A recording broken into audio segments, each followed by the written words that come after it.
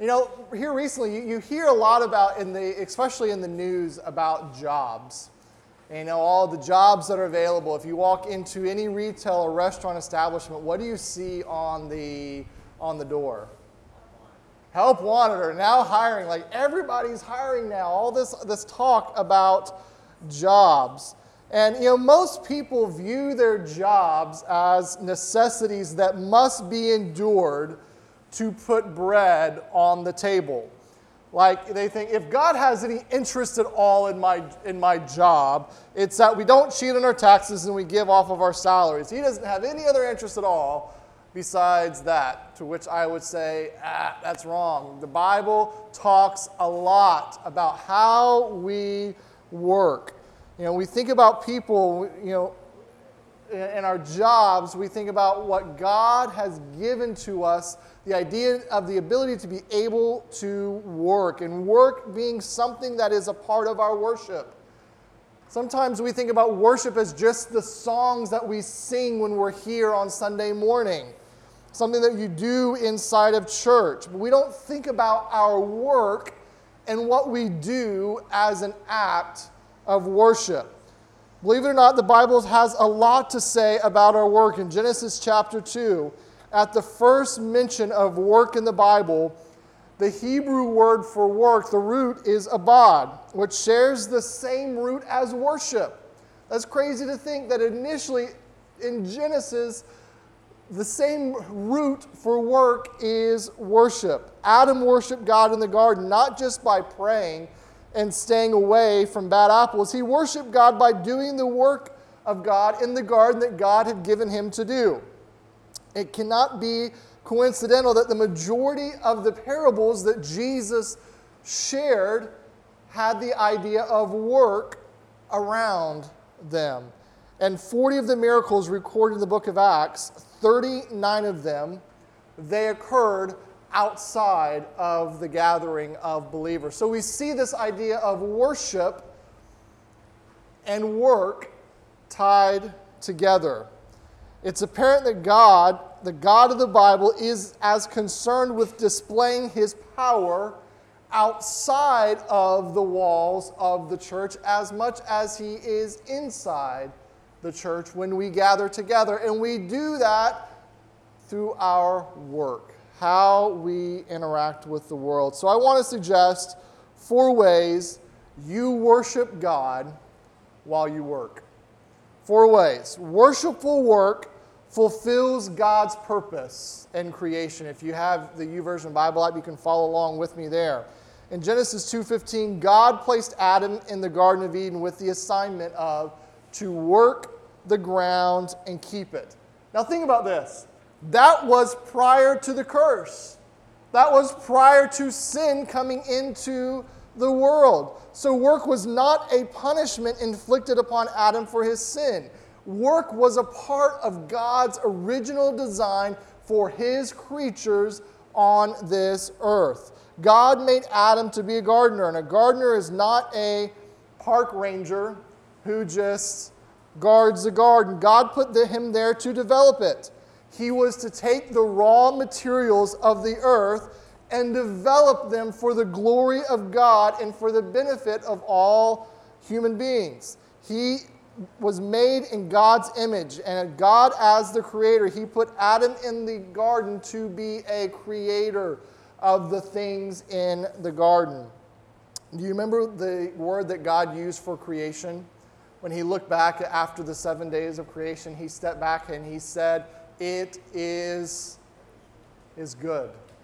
It is good. Good doesn't mean perfect, does it? No, good doesn't mean perfect. Perfect means it cannot be improved upon. God created the world raw, in a good state, so that we could develop it and cultivate it for his glory and for the good of humankind. So here's a way to understand this. My wife, who has the joy of being in here with us today, I didn't know she was going to be here with us today, or I wouldn't have used this illustration. But my wife is perfect in every sense of the being. There's no improvement upon her this morning. But when she woke up and rolled out of bed this morning, she was good. There was some cultivating that needed to take place to get her into her perfect state that she's sitting back there in now today. You guys, you see where I'm going with this? Yes. Contractors take raw materials of sand and cement, and they use them to create buildings. The raw materials that God has given us. Artists take the raw materials of color, music, and they arrange them into art. Lawyers take the principles of justice and codify them into laws that benefit society.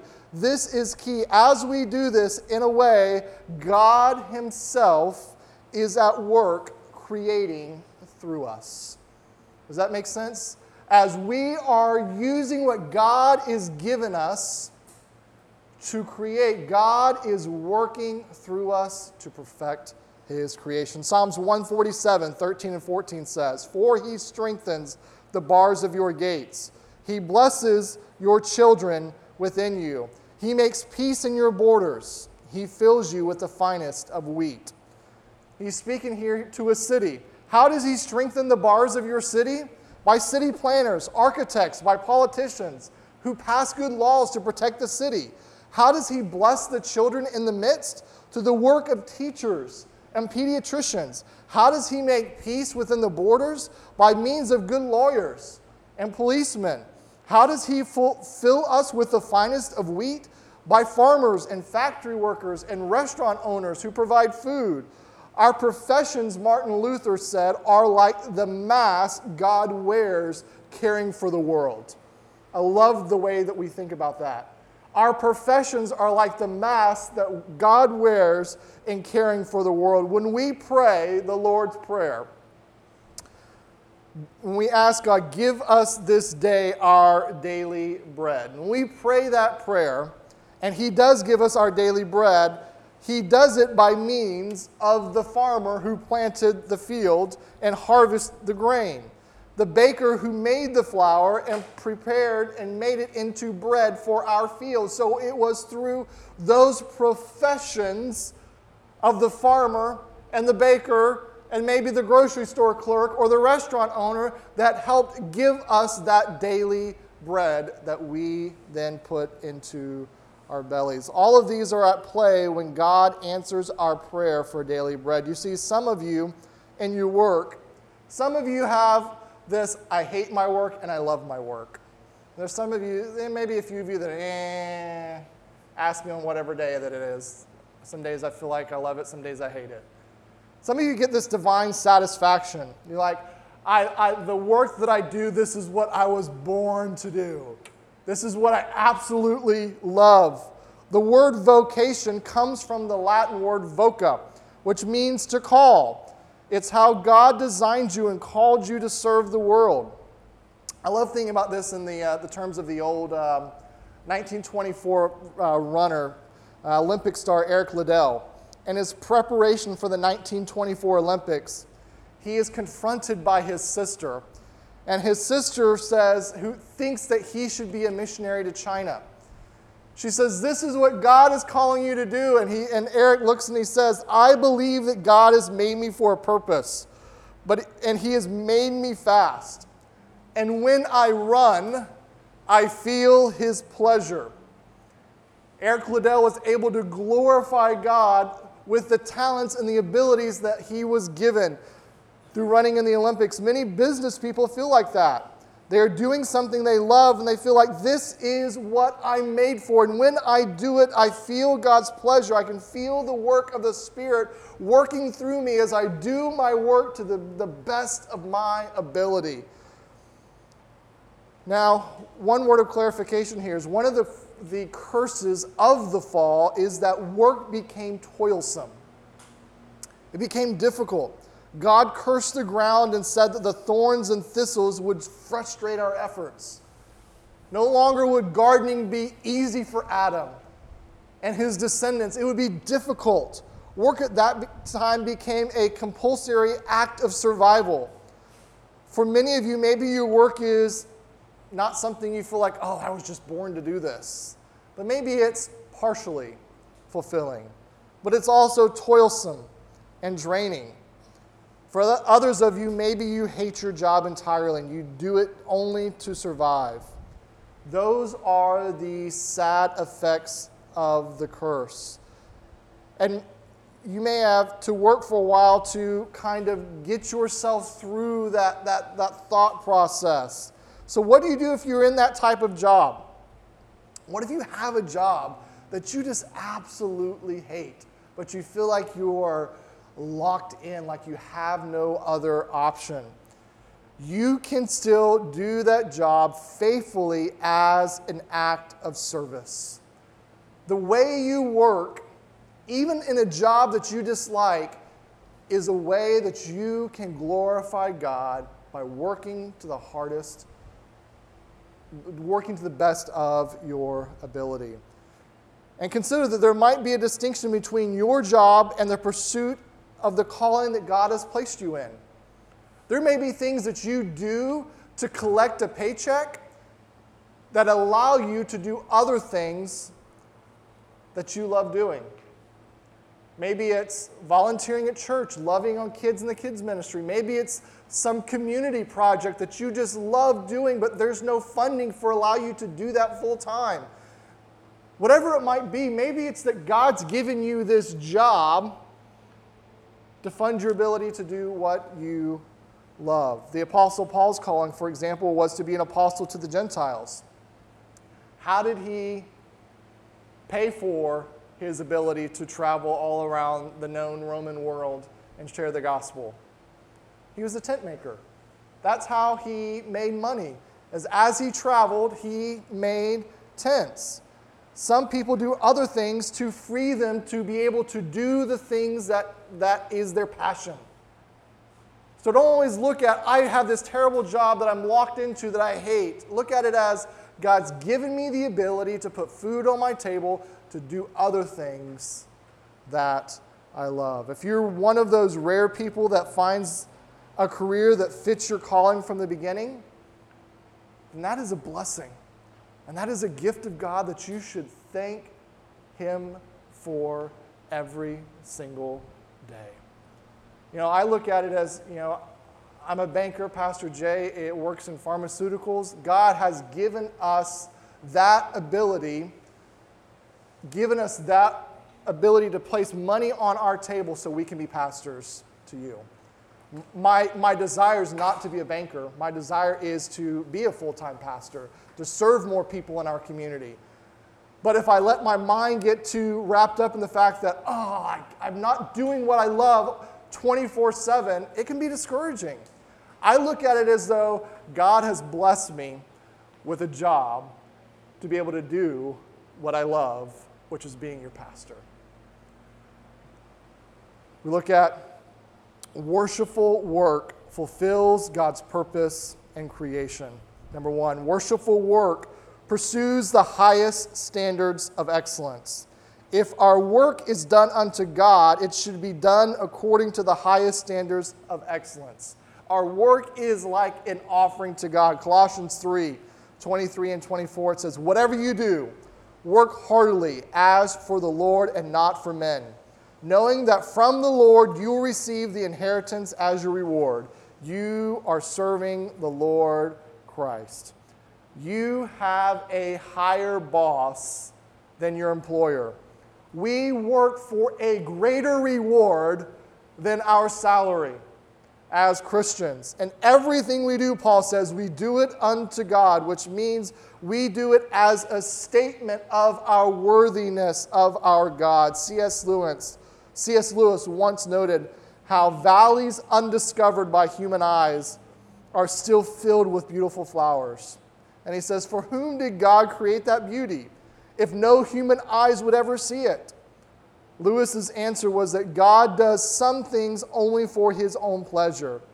He sees even when no one else does.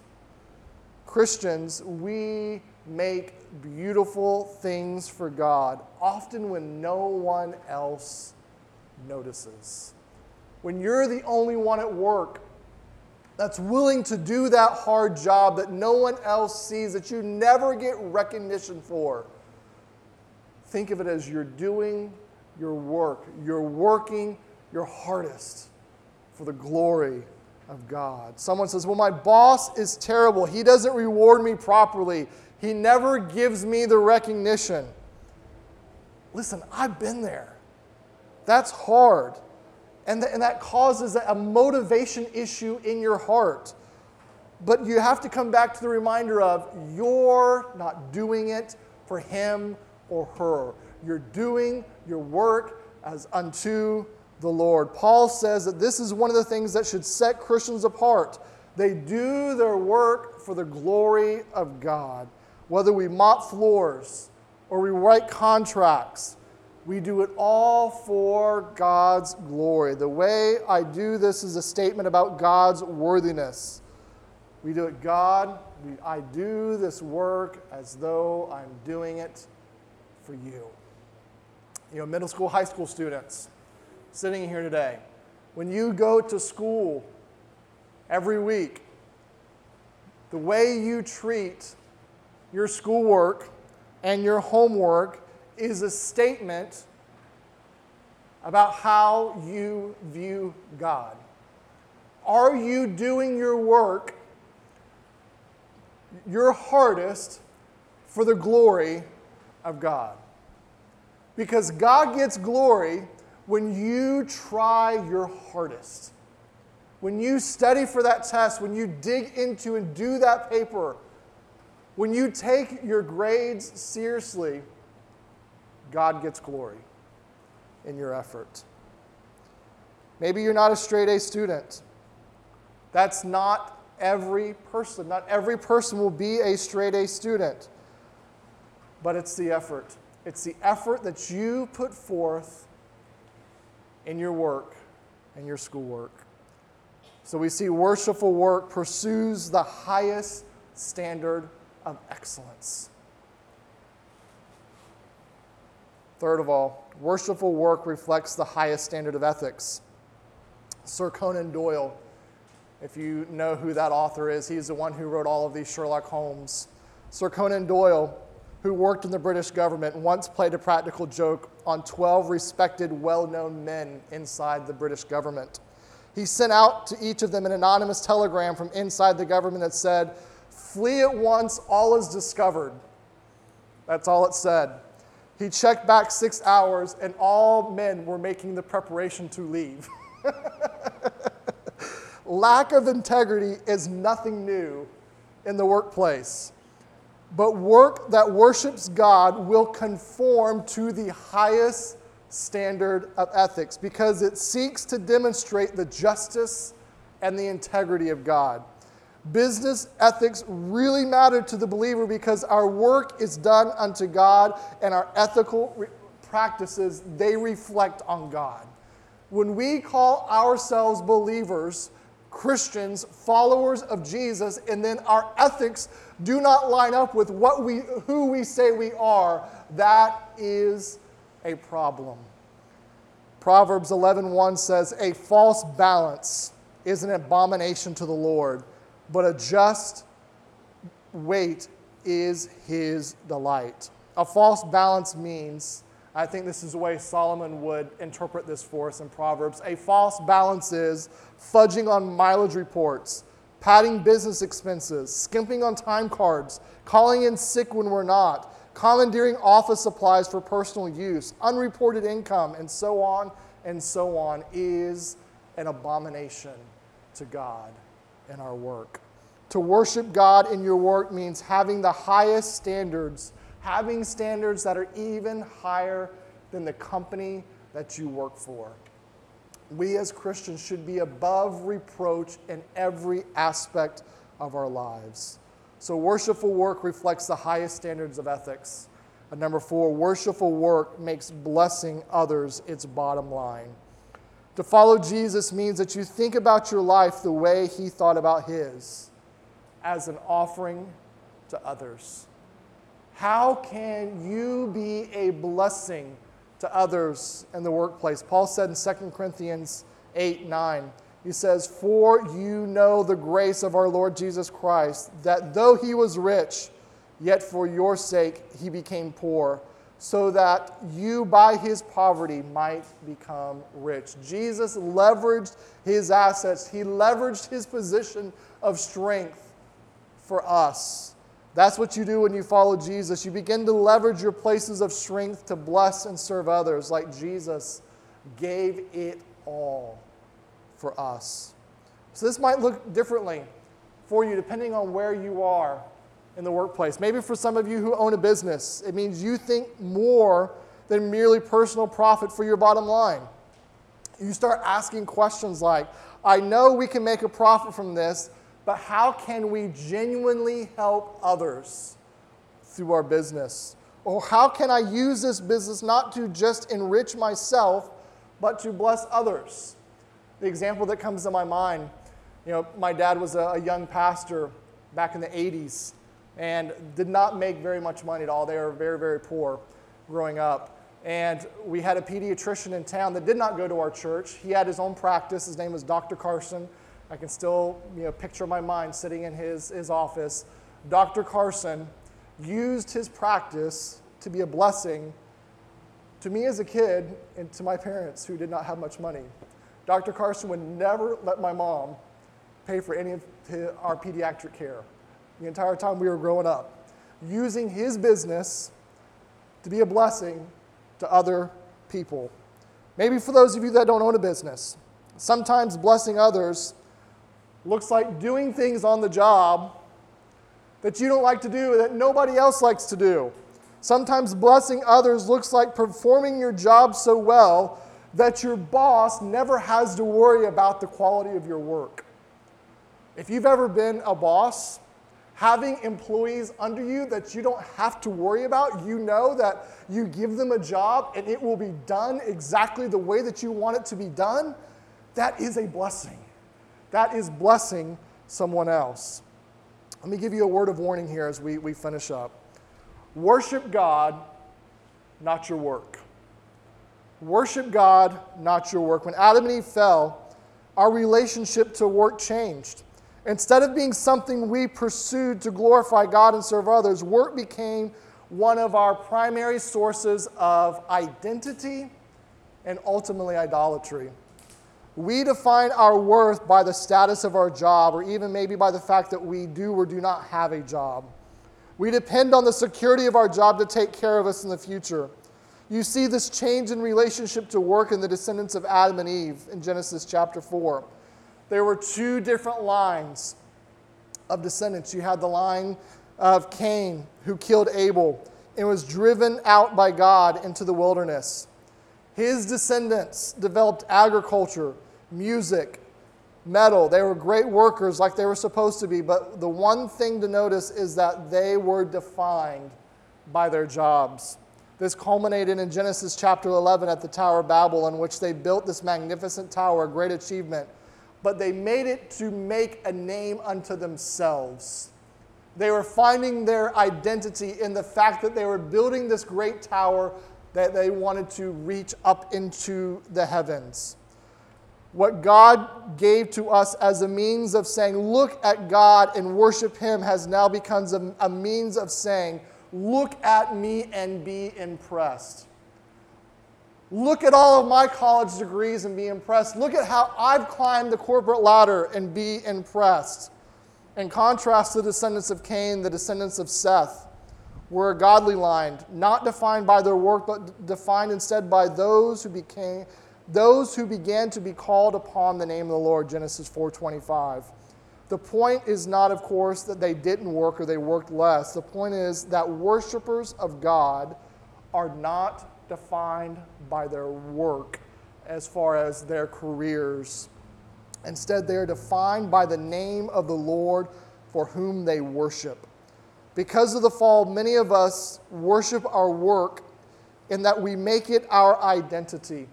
We make it as who we are. I am fill in the blank. I even used it today talking about working in banking, calling myself a banker.